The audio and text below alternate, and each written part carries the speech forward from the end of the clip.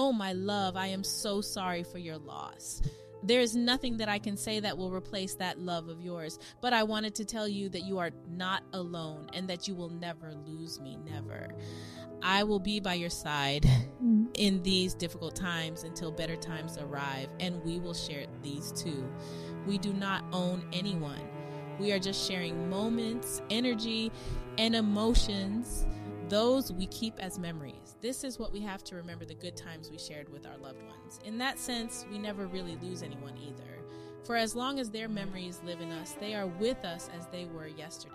And about the new memories, well, do something while thinking of them, accomplish something in their name to honor them, and you will just have created new memories with them.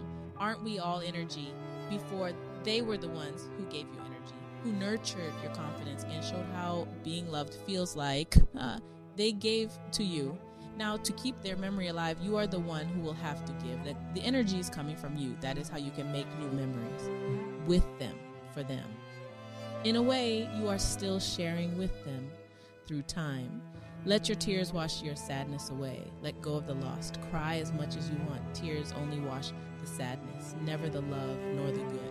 I will share the tears with you, washing your pain away, diluting the hard and the bad at each drop.